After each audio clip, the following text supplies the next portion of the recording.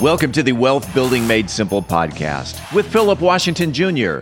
Today's episode is brought to you by Axis Financial. Today, along with John Thurman of Axis Financial, Philip talks about long-term care, living benefits versus traditional long-term care, and when you get sick, where will you find the money? Philip Washington Jr. is a registered investment advisor. Information presented is for educational purposes only and does not intend to make an offer or solicitation for the sale or purchase of any specific securities, investments, or investment strategies. Investments involve risk and, unless otherwise stated, are not guaranteed. Be sure to first consult with a qualified financial advisor and/or tax professional before implementing any strategy discussed herein. Past performance is not indicative of future performance. And now, here's Philip. All right, we are back with another episode of Wealth Building Made Simple. My man John is back. What up, John?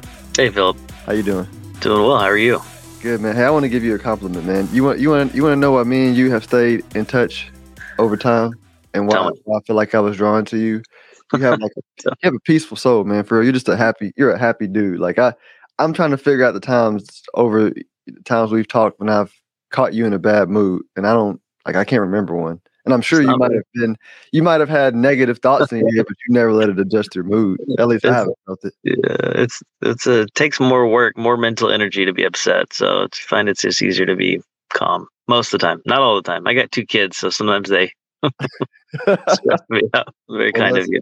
Hey man, it's truth. It's truth. So long-term care, this is important, as I'm sure you're aware of, because I feel like I see, like, even in my neighborhood, everywhere, there are all these, senior living. Side note, like, just living in general is getting expensive as a person. Like, whether you're, just a grown up, whether you're 20, 30, 40, 50, 60.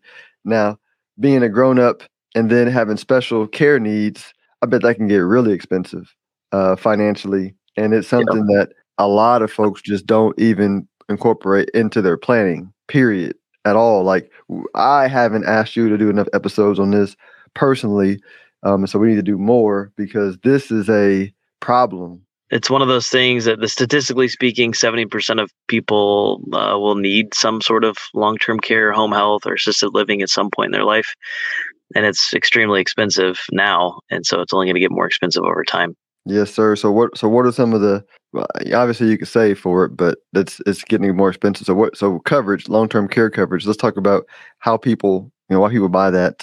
Right.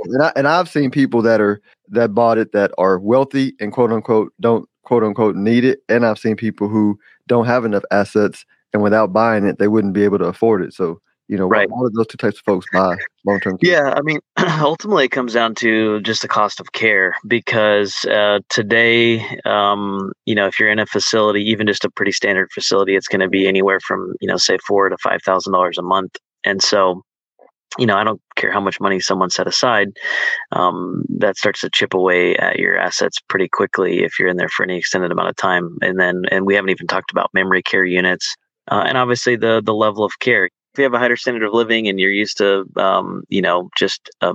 in general, better life, and you don't want to go to the bottom of the barrel type facility, it's not uncommon, especially in a memory care unit, to pay $10,000, $12,000, $15,000 a month. So, yeah, for those higher net worth individuals, if you're adding an extra, $100,000 to $150,000 a year in expense, your retirement plan oftentimes goes out the window. And so, there's a couple different ways to take care of it. You can buy a traditional standalone long-term care policy, and those are going to be, based on the amount of benefit you want per month and the length of time that you want it to cover you. And then the other option is to buy a life insurance policy with a long-term care rider. And, a lot of times what people don't realize is that they already have a life insurance policy, and they could 1035 exchange that, permanent policy into a better policy that has a long-term care rider built into it. So no additional premiums, but much better care and the ability to access that death benefit as a long-term care benefit, so they could use that now as opposed to waiting till they pass away.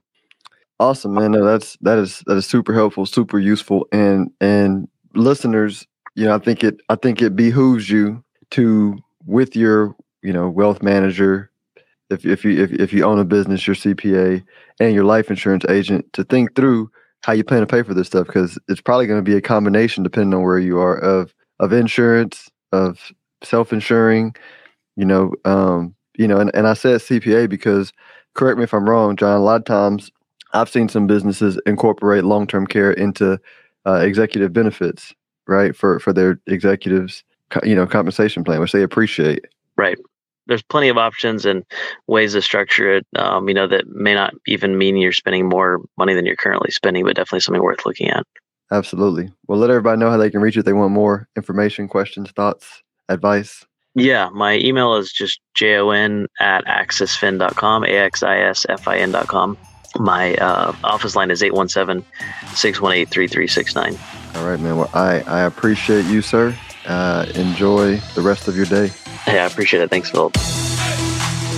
If you are interested in having a review of your portfolio or to see how far on track you are with your retirement goals, Philip offers complimentary consults through his company, Stonehill Wealth Management. For more information, log on to stonehillwealthmanagement.com/talk.